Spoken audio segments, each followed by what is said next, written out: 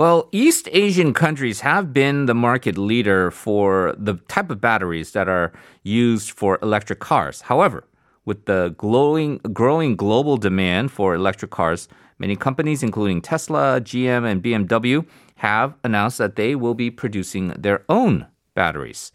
Meanwhile, the Korean government has announced their largest ever subsidy plan for both electric and hydrogen vehicles. So we're going to find out more about how this new technological development will affect the dynamics of the battery market in Korea, as well as the overall prospects for electric vehicle technology. We're pleased to be joined from the School of Integrated Technology at Yonsei University, Professor Kim Shiho.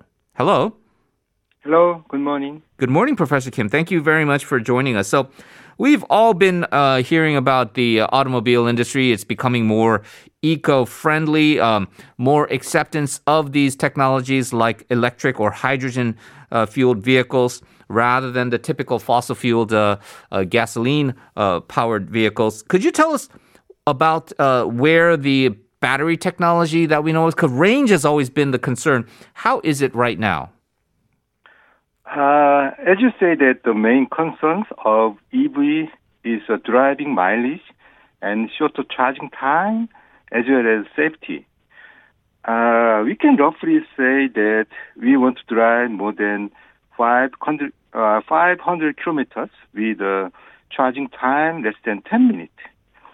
But most of advanced EV battery can provide only the 200 to 300 kilometers driving distance with charging time about 1 hour.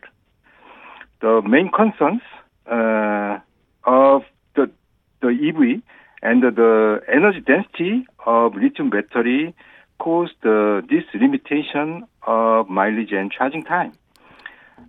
Typical energy density of currently used EV battery is about 200 kilowatts per kilograms. We may be not familiar with this kind of technical specification, but we simply say that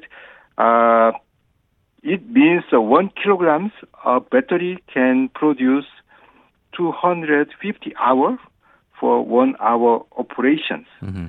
That's why the technological development among battery supply, they are focusing on the extending mileage with a shorter charging times. Interesting. So making it easier to just get your car boosted up to a level to drive rather than working on that very difficult issue of increasing the amount of time the car can be on the road before needing a charge. As you know much better than we do as an expert technologist yourself, Professor, in, let's say, the PC world with computers, there was a certainly dramatic shift when we moved from the spinning disk hard drives to the solid state type of hard drives. There are certain developments in battery technology as well. Some people say that solid-state battery technology is also potentially a game changer. Obviously, it's very different from hard drives, but could you explain why it's considered so important? Yes, before discussing why the solid-state battery is considered so important, we must look at some basic structures of lithium batteries. Currently used lithium battery is composed of a plus and minus electrode as an external connector and also for lithium storage.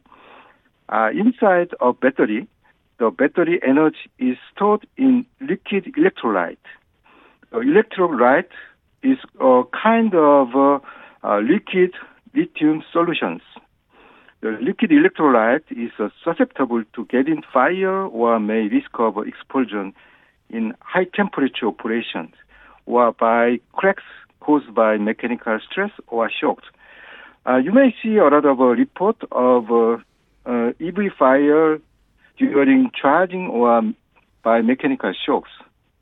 On the other hand, the solid-state battery use solid electrolyte instead of liquid state. It stores more energy and is more safer against fire or explosion simply because the electrolyte is in solid state. And the energy density of solid-state lithium battery can be twice of the conventional battery, So the solid-state battery enables us to make EV with twice the mileage with a shorter charging time.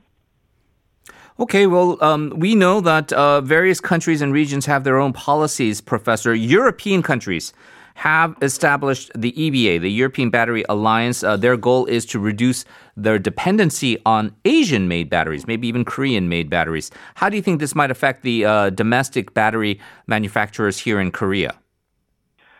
Okay, the EBA was launched in about 2017 by European Commission. The purpose of the organization is to create competitiveness and the sustainable battery manufacturing value chain in Europe.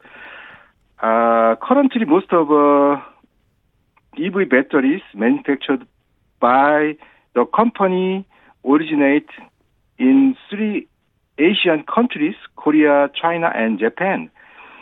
EV manufacturers want to verticalize their battery supply chain because it is more competitiveness of their EV product. For example, Tesla, the world-leading EV company, are now building its own battery manufacturing plant. However, the competition in global markets will be determined by the technological competitiveness of each country.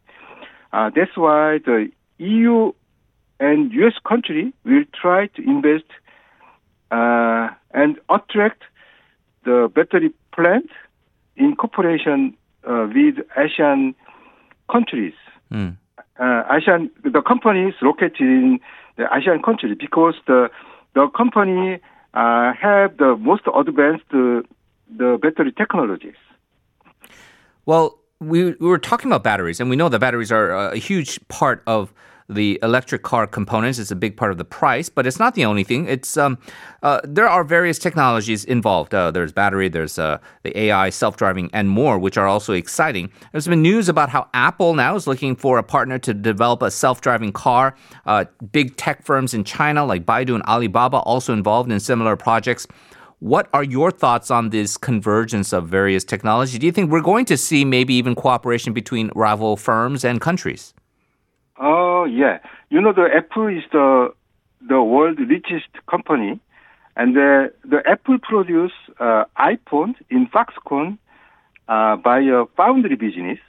If Apple enter the EV market, we can easily predict that it will adapt the foundry business in a way that now the Apple produced iPhone. Mm-hmm. I think that the business may be the OEM foundry style instead of cooperation between rivals.